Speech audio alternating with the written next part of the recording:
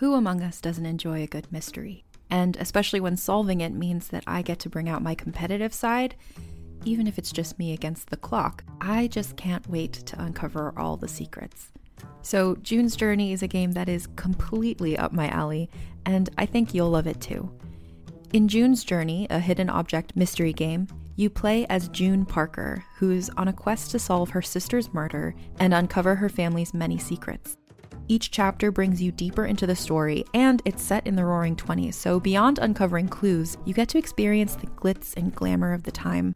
June's Journey is definitely not a game I play mindlessly, which I love because I get genuinely invested, and a lot of it is a race against time, so there's a little fun added pressure of trying to find the clues as quickly as you can in each scene. There are also tons of ways to customize the island that you're on, learn more about the characters, and then new chapters are added weekly, so you really can't run out of things to explore. So if you think you're up to solve this case, download June's Journey for free today on iOS or Android, or play on PC through Facebook Games. June needs your help, detective. No matter how far you run from them, childhood tragedies have a way of catching back up with you. So is true of elite scuba diver Veronica West, who's about to encounter something unexplainable at the bottom of the ocean, something that will draw her back to her home on Sinclair Island, Maine. There, she'll lead a dangerous rescue mission to the bottom of the Bay of Fundy, home of the world's largest tides, and something horrific down in the depths. Listen to Narcosis, the latest horror fiction show on Realm's premier horror channel, Undertow. Narcosis is available now. Search for Undertow or Narcosis wherever podcasts are served.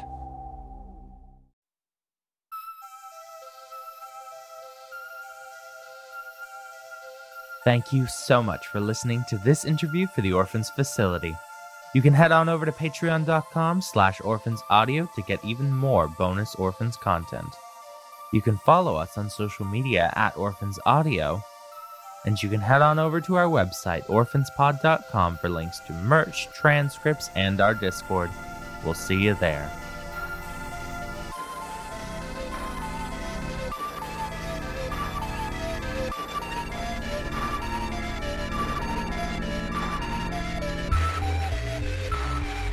Hello, everyone, and welcome to the behind the scenes on the Orphans Facility. Ladles and jelly spoons. Oh, it's been too long since we've Do you get it? Because I said ladles and jelly spoons. Yeah. Instead of... Because it's like ladies and gentlemen. Except it's two... Yeah, I got that. Yeah. It's two brothers. types of spoon. Yeah. You're hilarious, Except, James. I don't know what a jelly spoon would be. I don't think there are spoons specifically for jelly, but... I reckon you can make one. Hi, is what I'm saying. Oh, good. I'm glad that we got that one out of the way. Yeah, so this is going to be part, I'm not sure which part, but a part of a series of interviews that we're going to do. The one with myself and James, where I'll be interviewing James, and that's this one now. Then there'll be another one with James interviewing me, and then there will be one more where I'm interviewing Alex. Yeah, right. Which I've already done. We did that when he finished recording. That's ages old. Oh, nice. Yeah. Well, good. Oh, it turns out a jelly spoon is actually what we, as British, would call a jam spoon. What's a jam spoon? So it's jelly as in jello, or not jello, as in jelly, as in what they call jam. I need to know what in it Yankee looks like. Town. Oh, that's weird. Okay. It's an odd-shaped... It's got an odd-shaped edge that curves out the inside of like the rim of a jam jar. Right. Interesting. Just for serving jam. We'll leave it to the British to invent something entirely pointless and better. In fact, no, that has an absolute amazing point. You could, because what you got to remember is that in the modern day in America, we'd put jam on scones, is what I'm saying. Okay. And so you'd put them in little lumps on top of a scone or scone. Scone. And so a spoon may well be necessary for that purpose. I see, and a teaspoon wouldn't work. No. A teaspoon is for tea, you savage. Oh, this is You very barbarian. educational for our American listeners. Yes, absolutely. Anyways, so let's get down to business. beeswax. Yes. To beeswax. Right, so I'm going to be interviewing you, James. Yes. And how this is going to work for the people at home is I've given James a list of some songs from the series. And I haven't read it. Oh. Because I'm unprepared. Just so everyone knows, I want everyone to know this. He refuses to read the scripts. I don't plan. I don't do plans. Could you do me a favor? What? Could you please? It's sitting right in front of my face. I don't need to remember it. No, it's just in front of my eyes already. Well, could you at least read the scripts for investigation? It's what computers are for. The computer will remember it. But I maybe don't need to remember it. the computer can't give me creative input. I mean, you probably could if you built a smart enough one. Yes, but the point is I haven't.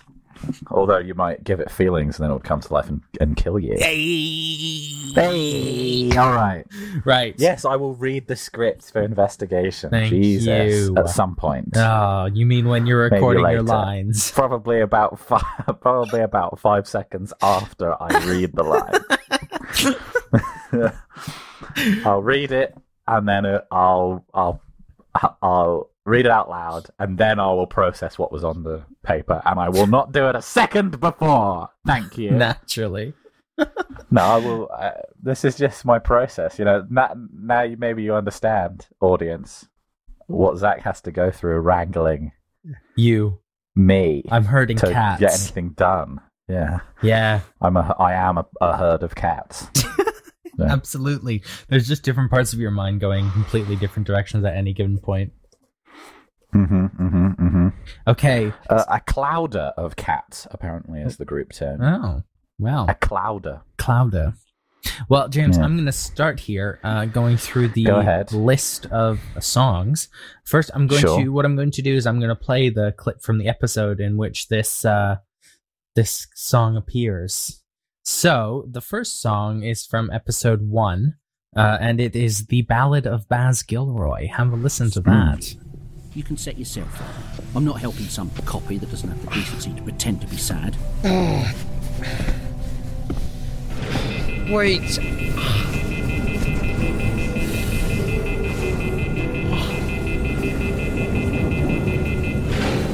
Wasn't very nice.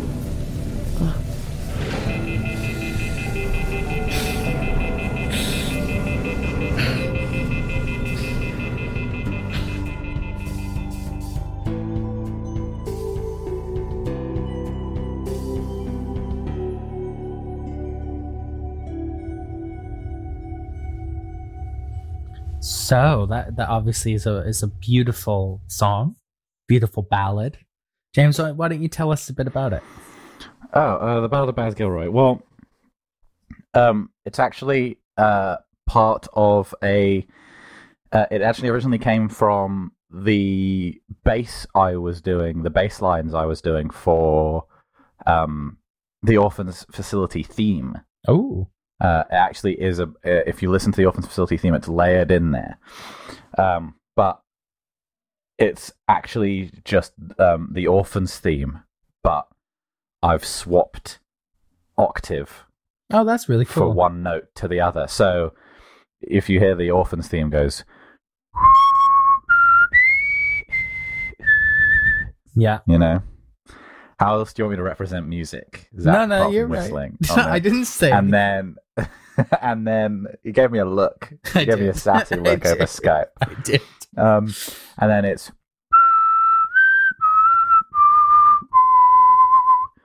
Which is actually... It's just taking out the octave jump from the beginning.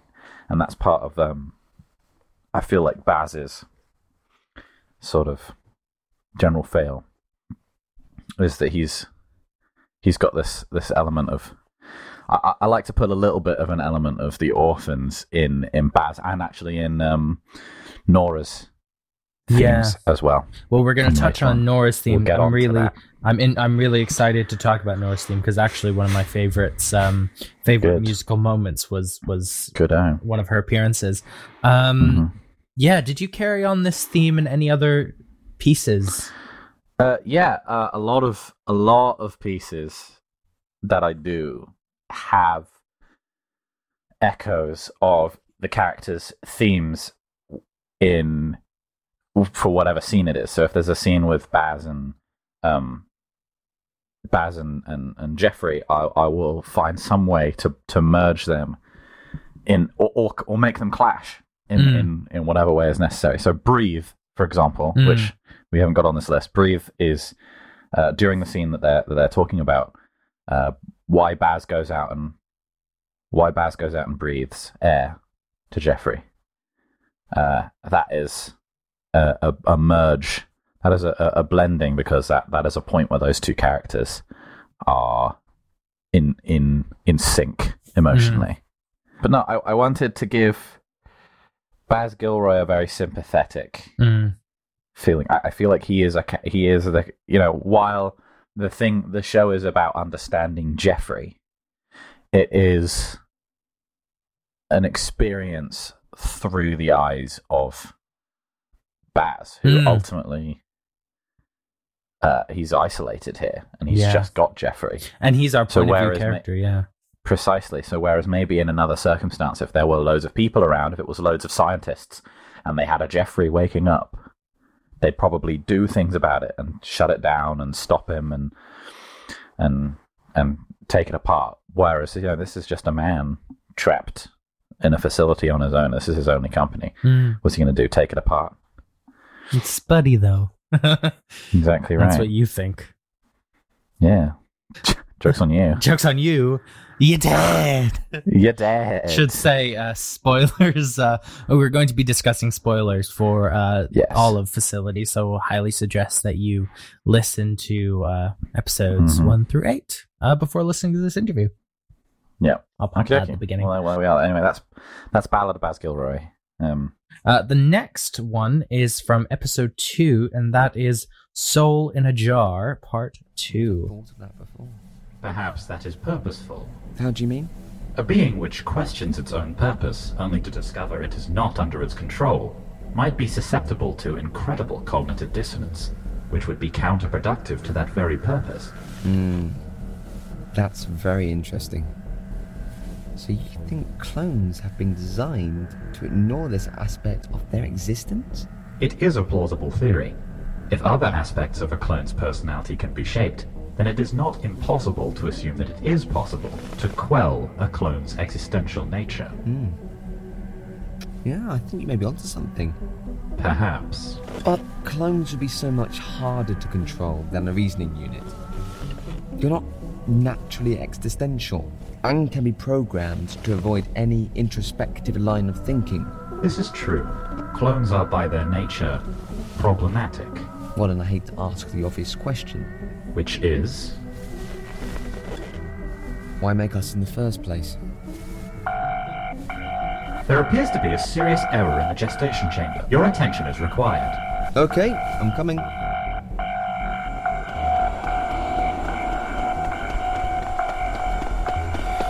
Where am I going?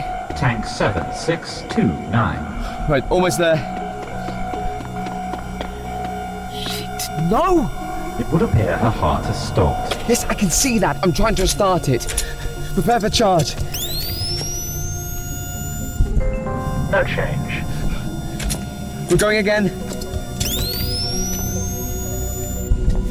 Still no change. One more time! Baz, there remains to be any change in the heart rate. We have to go again. No. What? The brain has been without oxygen for too long. Any further attempts would be futile. Futile? Yes, futile. But she's just a kid. We have to try. You have tried, and the young appearance of the subject doesn't alter the circumstances. She's a child. It would appear that the subject's heart failed after complications resulting from its accelerated growth. An unfortunate loss, but no evidence of this complication exists in the remainder of this strain. What a comfort. Commencing waste disposal process. What? The tank must be emptied and sterilized, and the waste removed. That is the body of a child you're talking about. Does that mean nothing to you? Unfortunately, I feel no emotional or sentimental attachment to the corpse. The most practical route would be to commence the waste disposal process. Do you propose another option? Just wait. Just wait a minute, alright? Someone has just died.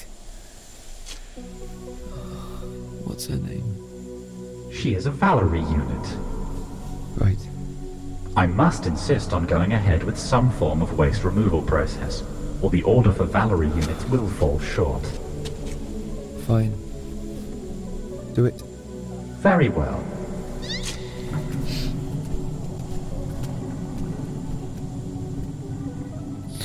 So obviously that's a very long track. So that's about 3 minutes, one of the longer tracks in the season.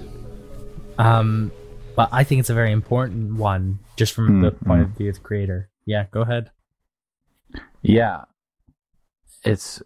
I'm not so I don't have any actual musical training.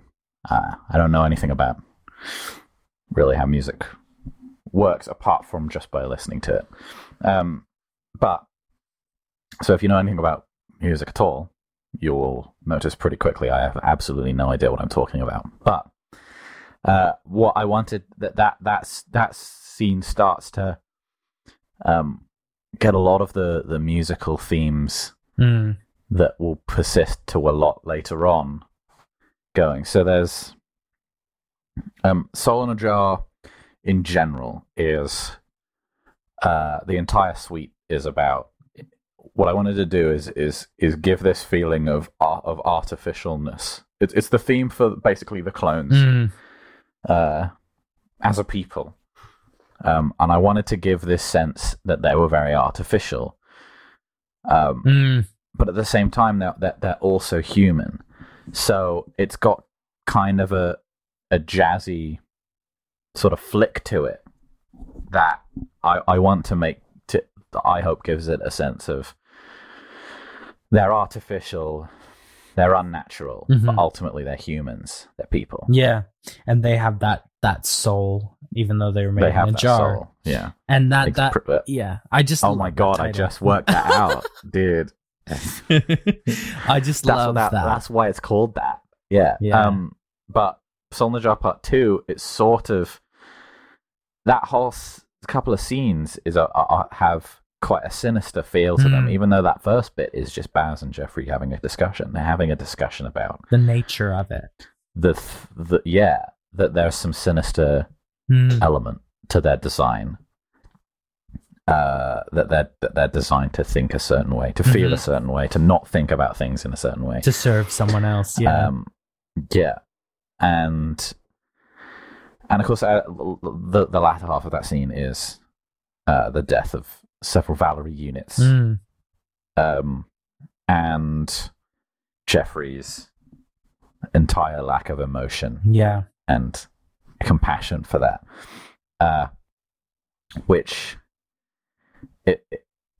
I hope comes out in that sort of there's that vocal. There's the wobbling vocal, exactly. There's the wobbling vocal pulse, which is just one of the parts of that is for when Jeffrey's being creepy, being uncool, being the creepy boy about things, being a creepy boy, and that along with that beating, the sort of footsteps, the footsteps are Jeffrey's darker nature approaching. Yeah, next song is Michael's and Vass, which I remember when we first were doing this episode was one of the scenes I was most looking forward to composing or getting you to compose. I think that's a very exciting scene because it's our first kind of introduction to a more concrete threat. World, a more concrete world and a more concrete threat to our characters. Yeah. Definitely, the world gets bigger in this scene, and we kind of get a glimpse into that. And that's very much what this whole series is doing to some extent, giving you a peek into it. But I think this track, Michaels and Vass, really gives you a look into that. So, this is Michaels and Vass.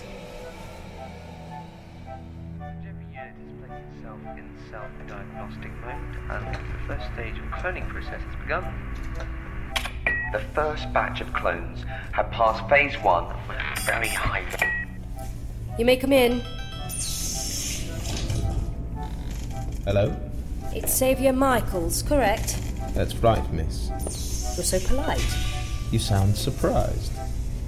Your strain isn't known for their manners. I do pride myself on not being like the rest of my namesake. Such distinguished language. Thank you. Do you know why I've asked you here? No, I do not. Do you know what I do? You are the Behavioral Analysis Officer. And do you know what that means? You analyze behavior. You would think, but not exactly. I am responsible for all of our forces. I need to make sure that our ranks stay in line. Do you understand? You make sure that we have no delinquents in the ranks. Exactly. And unfortunately for me, now is a very busy time. I see. There are several of our ranks that have flagged up as having the necessary personality traits to rebel, and have exhibited questionable behavior recently. And you want me to take the necessary steps? Oh no, not yet. We need to be cautious when dealing with these matters. News travels quickly among our kind. We don't want to raise too much suspicion. What I need you to do is investigate. I will be keeping in communication with these members, but I need to know what they're not telling me. Is that understood? With all due respect, investigation is not a Xavier unit speciality. I know very well what your speciality is, Michaels. If we find that these individuals have become a true threat to our stability, then you will have permission to use your speciality. Understood. Good. Exciting. Exciting. So that's Michaels and Vass. Yeah, so can you tell me a bit about the themes of it? Because there are a few. The theme for that. So that is, again, a very theme-based. And it was interesting because Nora Vass has a theme. And Xavier Michaels has a theme. But before either of their themes come out, there's that scene, which is both of them.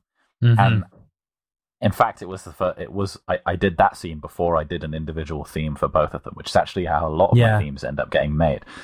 I end up finding the segment in each scene that I do that corresponds to a character, and then I take that out and I expand on it. Nora's theme is that heavy piano. Nora Vass's theme is that heavy piano, and that heavy piano is based on Soul in a Jar. Because it's Nora, she's in the main series, she's our main character. She's really the focal point of the series as a whole, even if it's not in this spin-off. She is the focal point of all of the whole show.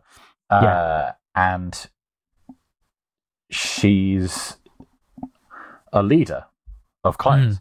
And what would make more sense than to build from than Soul in a Jar, than the theme for the clones in general. Absolutely. The clones in general have Soul in a Jar. Her is a specific clone.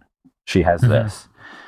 But of course, I hadn't even made a Nora theme at all. Because I didn't do the music for the first season, really, particularly. I did a little bit. I did some of Jeffrey's themes. And I did the revised theme tune in general. But so this scene comes up, and I'm like, well, damn, now I guess I have to make a Nora theme. All of a sudden, I have to make a Nora theme. And I had Soul in a Jar, and I thought, I'll play around with the chords, and I'll see what chords come out most naturally. I wanted there to be... It kind of clashes with itself a little bit. It's got these sinister chords at the start, and then it's got this rising set of chords in the middle, which I like to do a lot of for the baddies. I like to give them... Surrounded by this darkness, I like to put a little bit of a lighter feeling in the middle. Yeah. Do you want to touch on the vocal pulses a bit and your kind of thoughts on those? I found this more sort of this vocal synth that I I started playing around with for that. And in my head over time, that has sort of become, I hate to say it, but that's sort of become the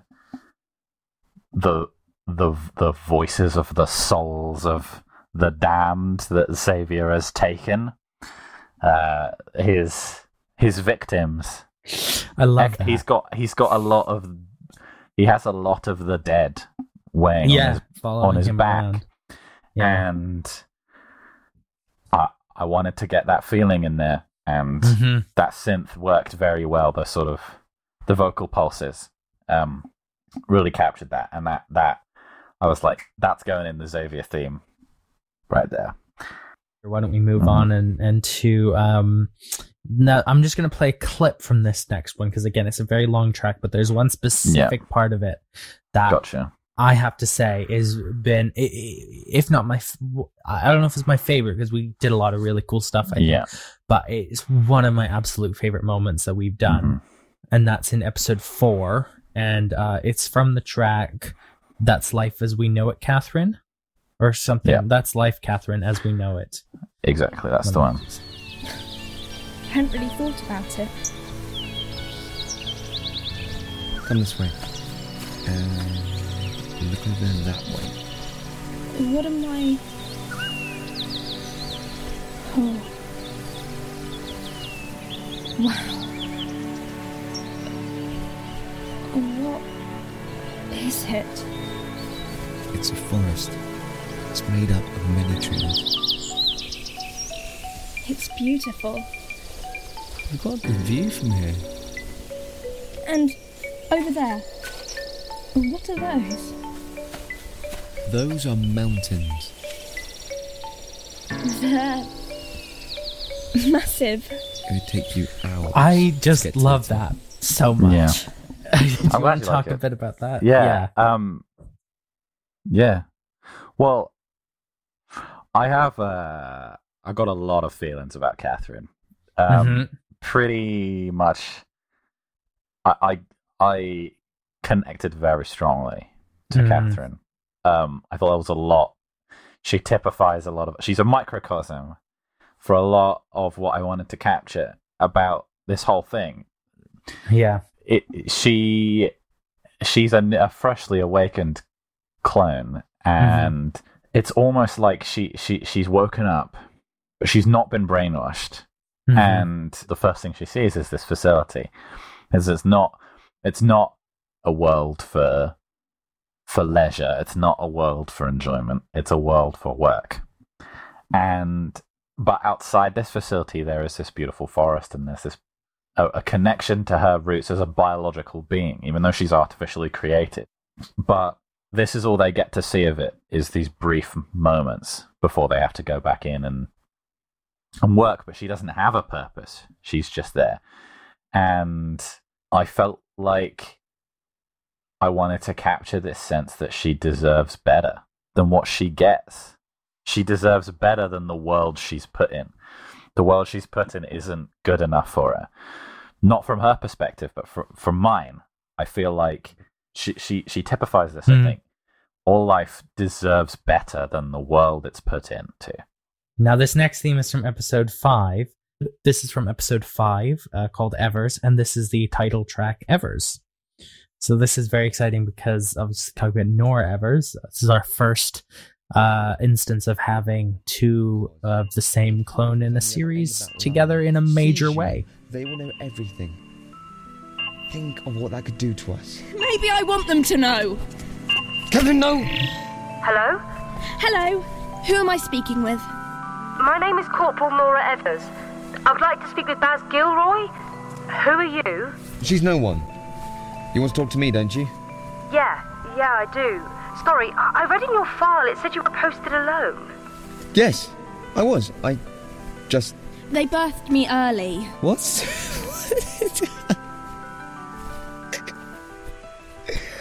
Oh, don't be ridiculous.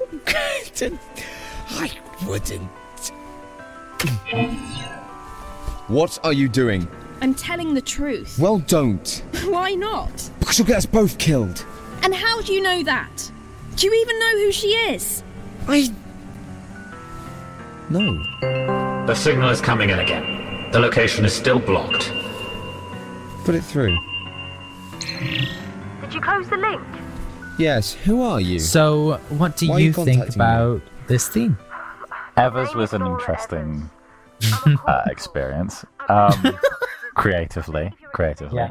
I didn't, again, I realized when I was doing Michaels and Vess that, this has to be a Nora theme. And I don't have a Nora theme yet. So I have to make a Nora theme. But Michaels and Vess is it's sort of like a reverse engineering of an it's I'm trying to make a Nora theme out of reverse engineering Soul in a Jar. And then I'm at Evers, and suddenly I'm like, okay, well now I have to base this off of Michaels and Vess. So Evers is a reverse engineering of a reverse engineering of Soul in a Jar. And I'm like, okay, I'm in too deep. I just have to. I can't stop now. And my instinct when I realize I'm like, okay, I'm running on fumes here at this point creatively. Yeah, I'm running on fumes. Like this is in my head. I go, no, this is just how music evolves. Like I'm thinking too much about it, and I just like my instinct when I'm at a point where I realize I'm making themes based on themes based on themes is speed up instead of slowing down. Drive into the wind instead of trying to compensate for it. But I think it resulted in one of the most beautiful theming in all of Facility. Yeah, I'm glad you liked Ever's it because theme is gorgeous. I realized I was plucking something that I quite liked out of nowhere, essentially. You made something out of nowhere, yeah. Out of nowhere, which was pretty... And I was like, I like this a lot. Nora Evers is a character at this point. They don't know who she is. She could be a threat, and she could not be a threat. So I wanted to bounce back and forth between the more heavy piano parts of Vass's theme, but make it brighter, make it more fluid, make it more natural. She's a freer character. She's more free definitely than maybe any of the Noras we've seen. She's more free, I think, than Vass. She's more free than OG, the original Nora character. Yeah, that could definitely be argued.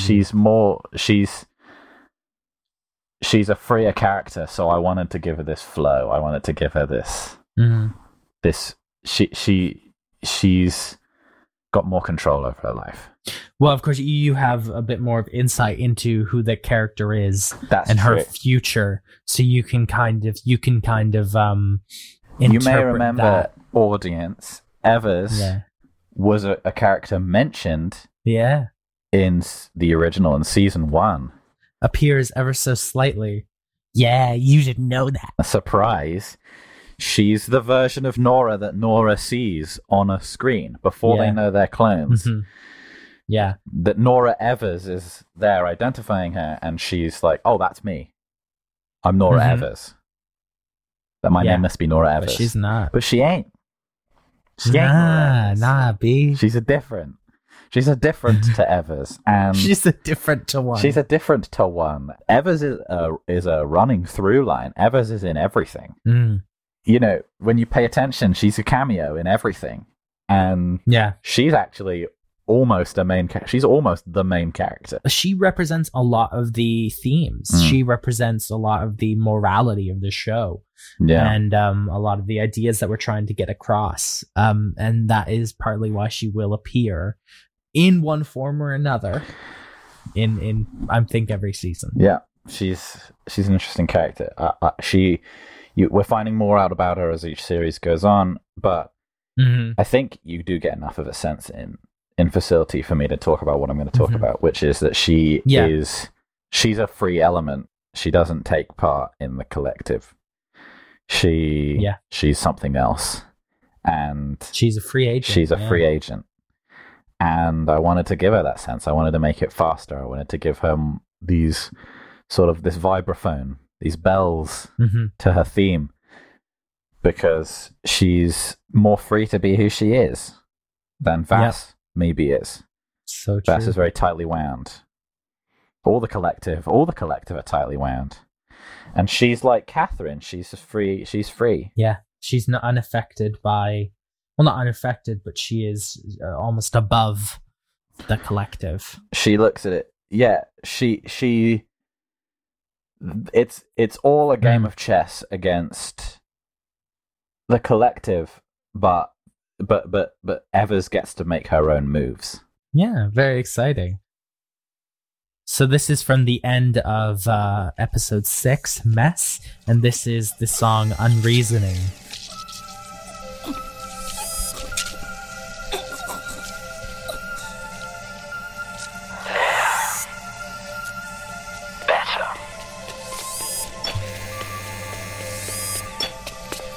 What's happening? I heard. Catherine! What are you? It is I, Baz. Jeffrey? Yes. I have made myself a body. What have you done? Is she... You said that I needed to clean up the messes I am responsible for. I did as you said. You killed her. It would have come to her eventually. Oh, it was so much simpler this way. Jeffrey. I believe you received a transmission. Was this from the Nora unit attempting to help you? Yes. And what did she say? She said...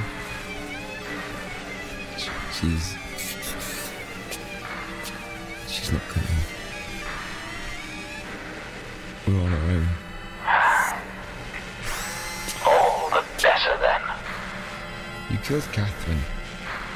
As I said, it would have come to her in the end. But Jeffrey... There's no time to waste, Baz. We must prepare for the inspection.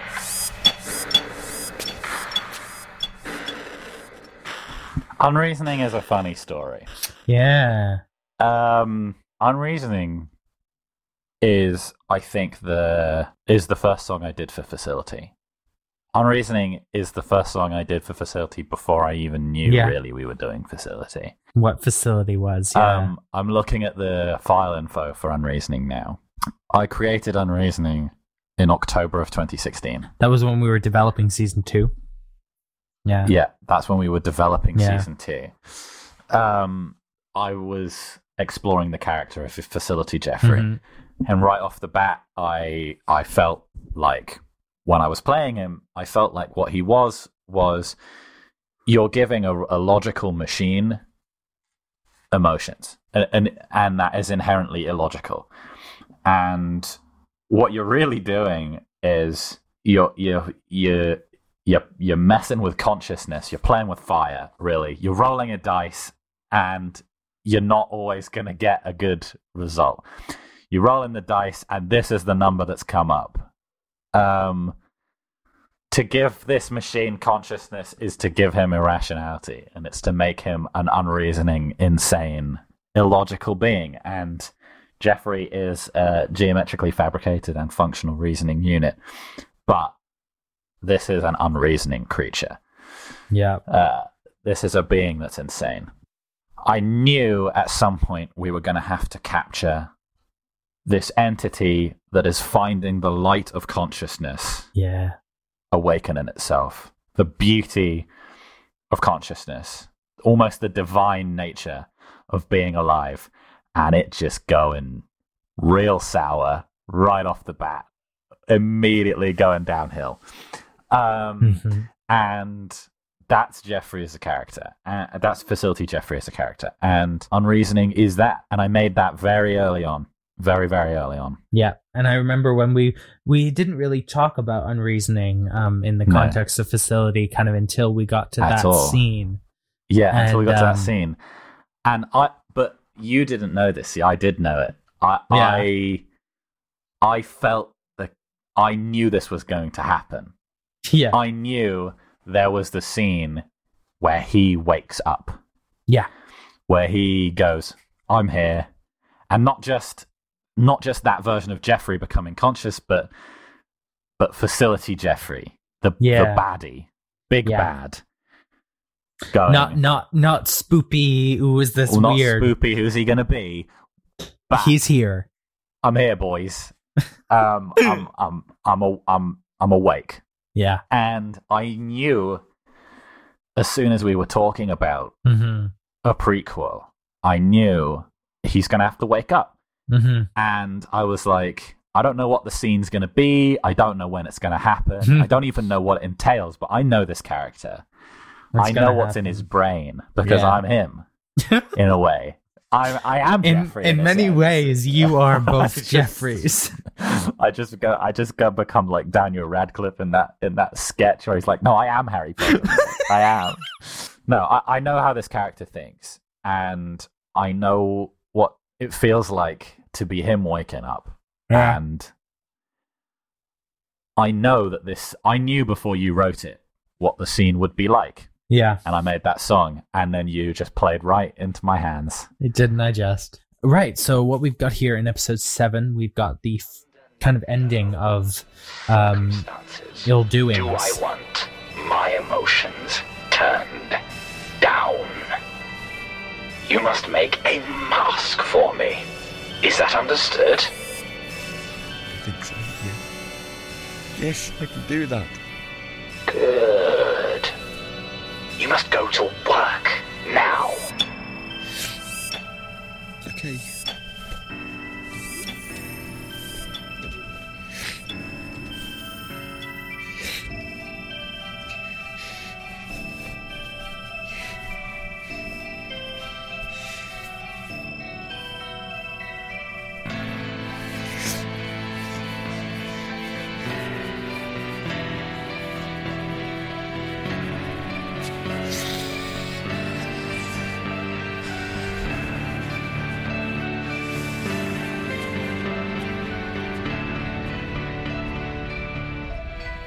Right. So yeah, the end of Ill Doings is me saying goodbye to Catherine. Yeah. There's a lot of parts to Catherine's. I think her theme is her theme is the one with the most parts to it. Her suite is the one with the most parts to it. The end of Ill Doings is Catherine's funeral. Yeah. Catherine's theme.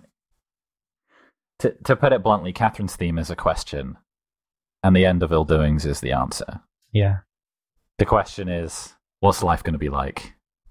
What's it going to be like? You wake up, you're in this world, you're given one chance to search for meaning, and what are you going to find? And Ill Doings is what you find. You know, she's new, but all these people, they have agendas already. Baz has his own agenda, Vass has her own agenda, Jeffrey's got his own agenda.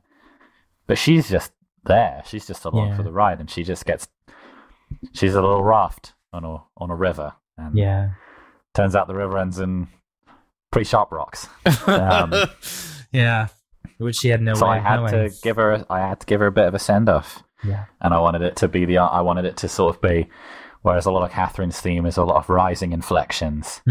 Ill Doings is a lowering inflection. That's the end. No matter how far you run from them, childhood tragedies have a way of catching back up with you. So is true of elite scuba diver Veronica West, who's about to encounter something unexplainable at the bottom of the ocean, something that will draw her back to her home on Sinclair Island, Maine.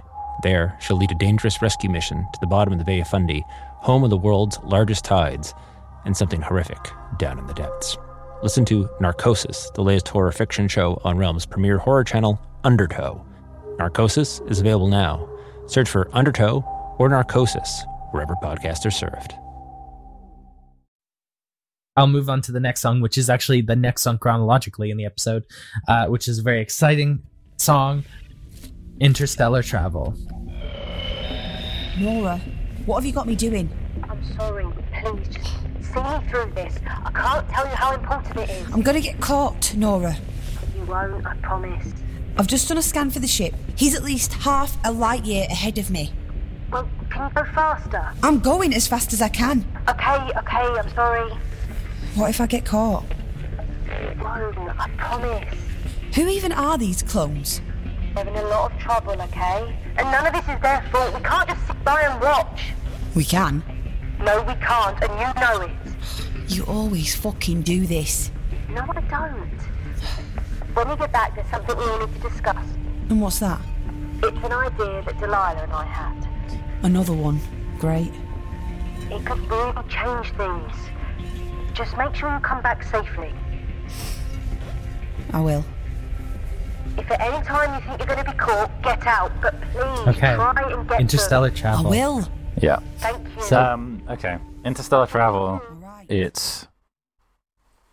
I wanted to make a track of, they're flying through space, and to me that scene is quite important because all the characters we have met in the whole of the Orphans, the goodies, they don't know what's going on. They're just dropped into this world. They don't have, they don't really have they don't know what's happening. They're just rolling with the punches. Absolutely. And the only characters that know what is up is Facility Jeffrey in the original season, Michaels and Vass in this. Yeah. They have a plan. They have a system. They are agents. They have an agency. They're making decisions. Whereas the others are just, the goodies have been reacting this whole time. But there are these characters that we will see more of in this show in later seasons. They're the goodies, and they're the goodies that know what's up. Yeah. They're the goodies that have agency, that are doing things. They have plans, they have structures, they have systems, they have a home, they have ideas that they want to defend. Which is very exciting. Yeah, these are those characters. And I could tell this was quite an exciting scene for you to write, because this is going to be more what Investigation's going to be like, and more what season 2 is going to be like. I just envision this ship. When I write music about space, I just envision ships just cruising through the cosmos in the same way that ships go through the water now. And I want to capture that feeling of it's not of space is just the next sea that we have to cross. Yeah, it's exciting. I want to give that feeling to that. Anyway. Right. Now let's move on to the next one, which is He's Coming.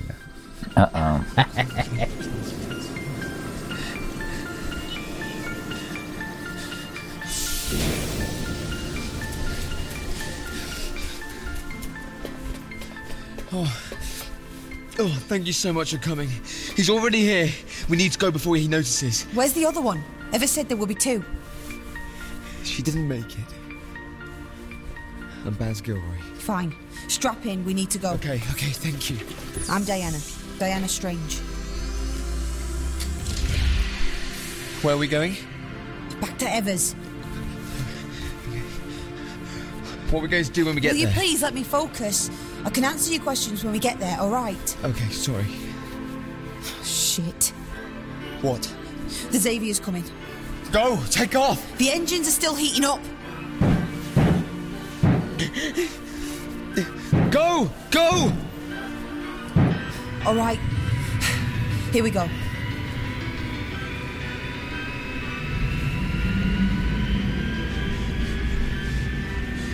Yeah, tell me a bit about that. He's Coming, I think, is He's down there. how Unreasoning was a song I made before the show, and He's Coming is a song I made at the end of the show, and it's the same song, but it's sort of post understanding this story as a set of characters. Jeffrey as a character there's hope there. There's hope that this could be a bright new future for consciousness, but psych, it ain't. And He's Coming is about a bright new future for Baz. Yeah. They're gonna get away. He's gonna be safe. Yeah. Psych, no, he's not. You know what? I write this show. I do the sound design for this show. Yeah. If I listen to that scene with that music in there, every time I am convinced they get away. Yeah, it shocks you because I wanted to tease that they'll get away. This is about them getting away, but no, they don't. They don't get away. And although the hymn in the title is referring to Xavier, really Xavier right now is being used by Jeffrey. Yeah, Xavier is a weapon that you put in the hands of somebody, and he was a weapon in the hands of Vass, and now he's a weapon in the hands of Jeffrey. Yeah. So, although this is about Michaels, this is who Michaels is. Michaels is a weapon that's pointed, but he echoes the sounds of the people who were using him at the time. Yeah. And right now he's being used by Jeffrey. So it's sort of about them both. They're one and the same in this scene. Yeah. This is Jeffrey as he represents malice and bad intentions. Yes, of course. So exciting. I love this show. I wanted to tease. I'm glad you like it because you're making it. So this is episode 8. This is the song By the Sword, and I'm going to play the ending of the song. You're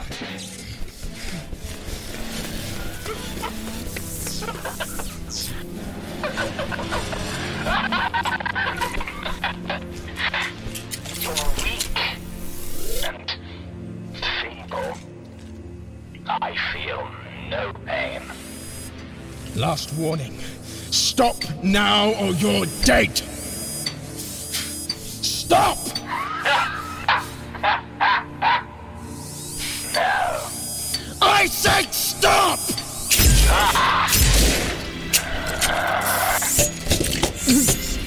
Oh, you think you're special? You think you're in some way superior to me? I am superior! And yes, I'll be the one to end you.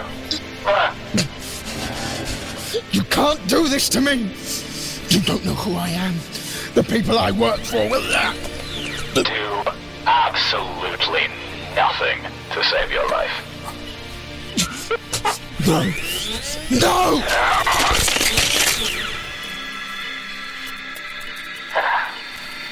Now,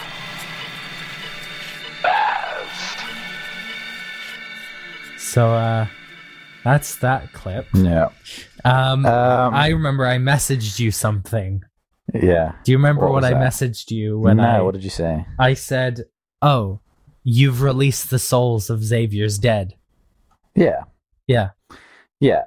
He's a jar full of souls, and you're cracking it open. Yeah. You're gonna let him out. He's carrying the dead on his back. Yeah. And this song is about Jeffrey and it's about Xavier. And whereas in the previous scene, it's about their malice and their poor intentions being pointed in the same direction. Yeah. But here, they're pointing it at one another. And really what they're actually doing is they're pointing their own violence against themselves. And they're being consumed by their more destructive nature. Yeah. Jeffrey's just been using Xavier, and Xavier's turning on him, and he's realizing that he doesn't have allies in this world. There aren't allies. Yes. There's just things to kill. There's just things to end. They're either killing the things you want to kill, or they become the things you want to kill. Yeah. And Jeffrey has to end it. But to Xavier, he's been keeping his head above the waters of the river Styx for a while, but he can't keep his head above the water forever. And eventually the souls will swallow him up. And they might be fighting each other, but really they're one and the same, and it's one being fighting itself. It's just violence fighting itself. And that's why I call it By the Sword, because I wanted to capture the sense that if you live by the sword, you die by the sword. Beautiful. By the sword. And that's By the Sword. That's what I was capturing there. Fabulous. Brass is pretty heavy in that because brass is a thing that I found out I connected quite heavily to the collective as a force. Well, it's the grandeur, isn't it? It's the power. Yeah, the grandeur of the power of the collective. They're this big, self-aggrandized force. They think they're power. And I wanted in that scene, and in a lot of the scenes where Xavier gets angry, he's a force of distraction, as is the collective, and that's why he's got a lot of pipe organ later on. That's why he's got a lot of brass later on, because he's the figurehead, essentially. He's the tip of the iceberg. I'm going to move on finally, to the... It's not the final song, but it's the penultimate song, and it's the Sacrifice of Baz Gilroy from episode 7. Body activated.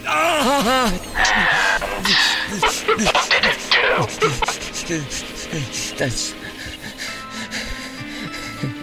As soon as you reconnect to the system, you're stuck. You'll never be able to transfer out again, and it's embedded into your core code. Even I couldn't remove it without you corrupting. What? I can't let you leave. You'll hurt people. If I didn't stop you now, then it had been on me. Not anymore.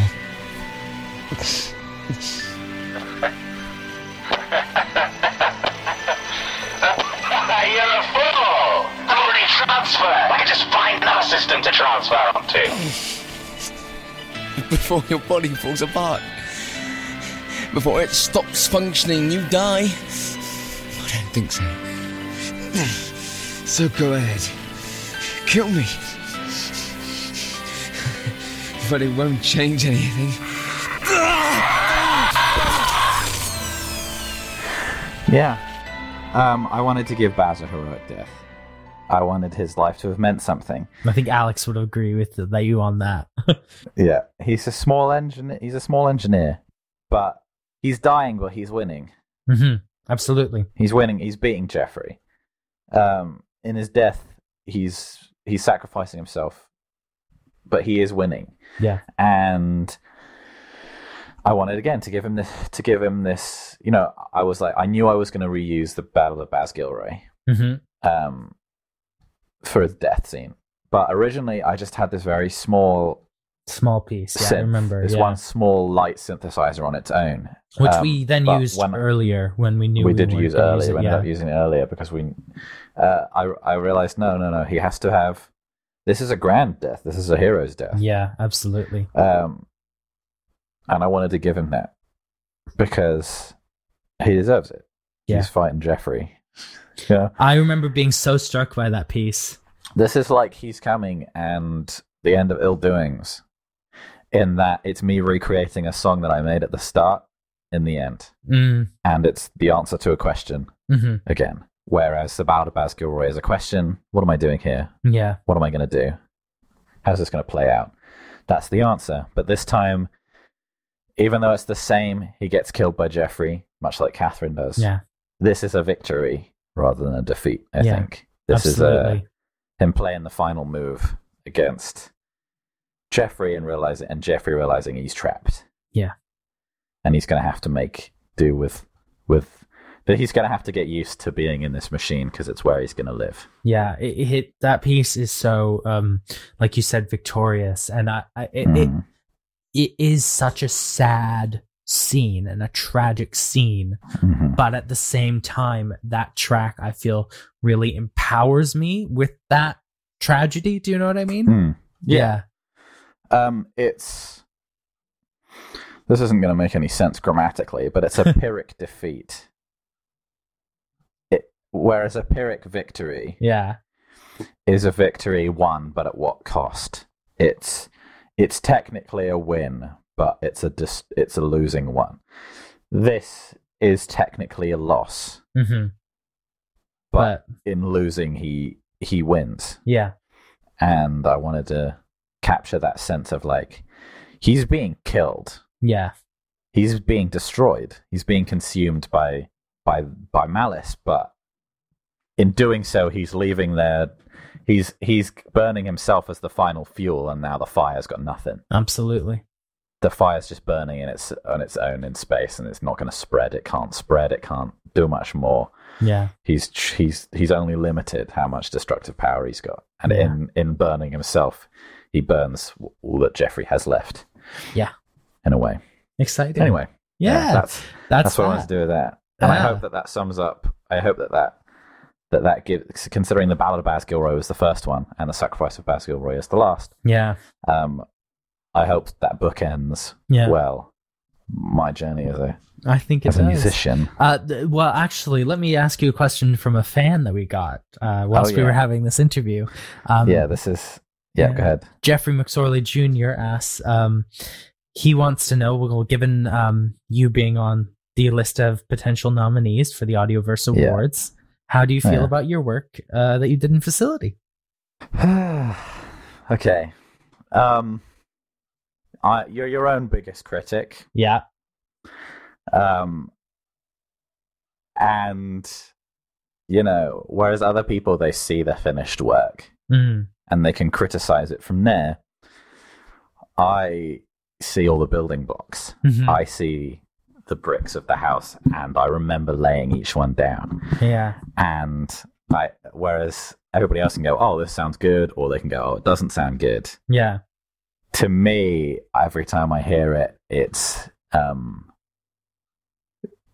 little part of you goes, oh, well, that's rubbish, isn't it? That's rubbish. What does this sound like? Bad. Yeah. It sounds bad. It's what it is. I was re-listening to the season today to find this music, and I was like, oh, I'm awful. I hate myself. Yeah, exactly. It's hard to think about it. It's hard to think about people listening to it. So I learned pretty early on, if I'm going to make anything worthwhile, I have to start thinking of it as it's in itself, rather than being nervous about people hearing it. So yeah, I guess I am. I guess I do. I am nervous about whether people like it. But when I'm making it, all I can think of is this what you want it to feel be? how I want it to feel? Yeah, and it is what I want it to be. Good. It is pretty bizarre. People listening to it, and the fact that we're going to release it as an album, is pretty crazy. Yeah. By the way, announcement. Happy. Yeah. Boom, boom, boom. Announcement. Boom, boom, boom. We're going to release this we're going to release the soundtrack as an album as at a some collected point. Work at some point. Yes, we're just going through the mastering process right now. We're going through the mastering process right now, and yes, it's not nerve-wracking, but it is very cool. Yeah, it's super cool. Yeah, I like it a lot. Do we want to talk about? Well, that was the other question that we got asked. Yes. There's I have a couple of questions about your acting. Acting, brilliant. Yes. Well, one's actually not so much a question as just saying that Jeffrey's a dick. Okay. Who says that? That's Rushab. Ruby Parker Harvard, you traitor. She's plays Declan Valerie. Galpin. It's a joke. Oh, that bastard. No, it's Rushab. Ruby Parker Harvard wants to know, why do you suck, James? And honestly, Ruby, I don't know. I'm going to have to tell just her who I am. Just mentioned. Yeah, no. Why is Jeffrey? Well, Jeffrey's a dick. Well, he is.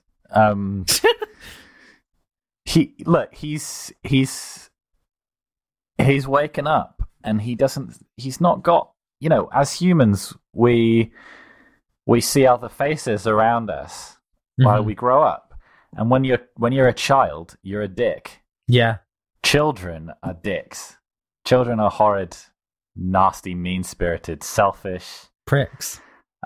Cruel bastards, and the only good thing, but they're not worth hating, because the only good thing about them is that they're very small and weak, and the level to which they can actually ruin anyone's life is very, very limited. Physically, is very limited. Yeah, but Jeffrey has that ability. You only hate Jeffrey because he's got the ability to do something about it. Yeah. He's born in this world. He hasn't learnt.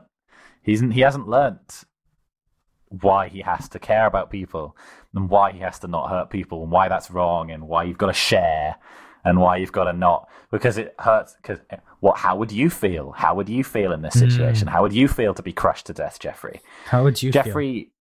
Yeah, Jeffrey hasn't learnt that. But the point about Jeffrey is that he never has to learn that, because he's created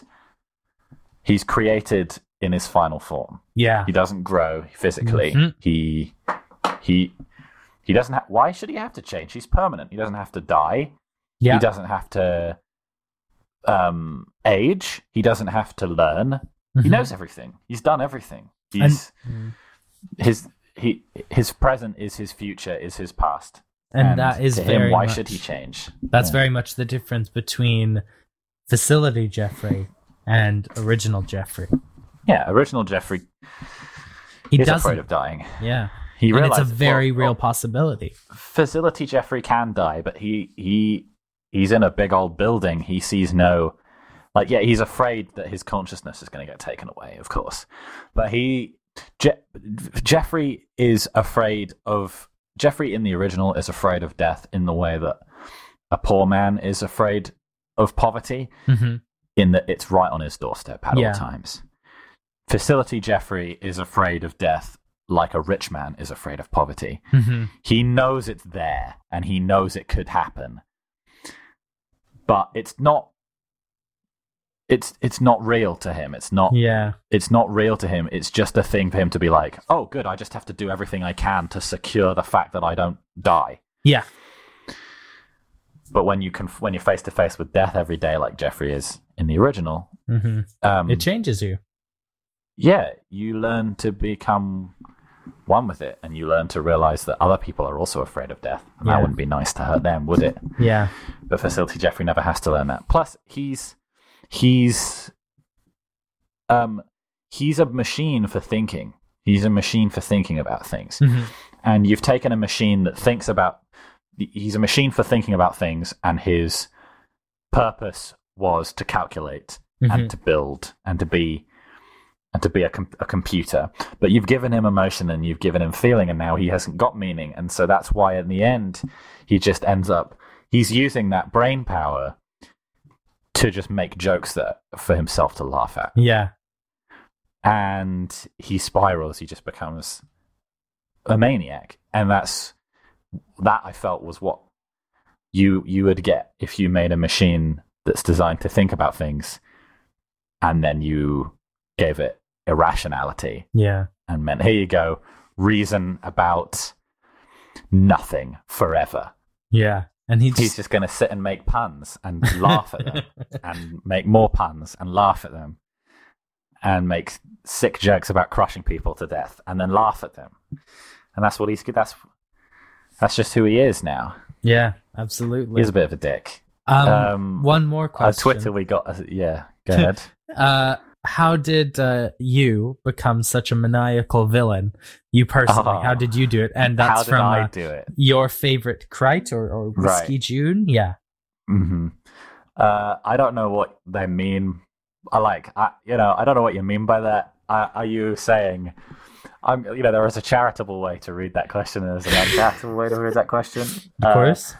I could read it in the charitable way, where what you're saying is, how did I put myself in the headspace to play a crazy person? And that is just when I was in school and I was acting in class, we learnt about thinking in terms of space, and you can direct your attention to a small circle where it's precise, and you can direct your attention to a massive circle where it's like talking to an audience. And in my brain, I just flipped that around. Jeffrey, when he's small and he's in a robot body, in the original, he's a human. He's a person. He's one entity. But Facility Jeffrey is everywhere. Facility Jeffrey is huge. He's in all things. The people who he's talking to are in his domain. Yeah. They're standing on the ground that makes up his body, and they're talking to the sky that makes up his body. And I just put myself as a big circle talking to a small circle, instead of as a small circle talking to a big circle. And he's got a god complex. Yeah. He's the land, he's the sea, he's the sky, he's the ground. He's literally making life. That's that character. And that was quite easy. If I'm reading the uncharitable definition, are you saying I'm a maniac? And yeah, maybe I am. Hey, maybe the character of Jeffrey was in some ways directly based on James. Mm-hmm. Yeah, maybe if you think I'm a maniac, maybe the best thing to do might not be to say that to me on Twitter. At Whiskey June. Because if I'm a maniac, you're poking the bear. Okay? So I'm gonna say let's hope it's the first one. Because hey man, that's pretty hurtful. I'm a nice guy. I'm a good dude. I swear. Right? I swear. Yeah. No, I'm just playing asshole. No, I like to poke fun at things. That's what I do. You probably tell that from any behind the scenes footage you have. Literally. Me and Zach, it's just me messing with Zach. Yep. Because he's trying to make something and I'm just diddling with it. And I like to mess with stuff. And the ultimate mischief is playing a guy who wants to be mischievous but has godlike power. Yeah. And mischief and plus power is a villain. Is a maniacal villain. Exciting. So it came quite easily to me like that, I guess. Yeah. Right. Shall we wrap this up? Yeah. We can wrap this up because this has gone on way longer than you wanted Way to. longer. I got to leave for work. Okay. Are we going to do yours another time, do you think? Yeah. Tomorrow. Yeah. All right. We'll talk about this off the air. Sure. Okay. Great. Thanks, guys. Thank you very much. I'm glad you enjoyed. For anyone that did enjoy my work on music, this, I'm glad you've enjoyed it. And if you didn't enjoy it, that's fine. I didn't enjoy parts of making it. When you sit and make your own music and you hate it, and I can see why you hate it, because it's I'm my own worst critic. But thank you for enjoying this and thank you for listening to it. Yeah. Bye everyone.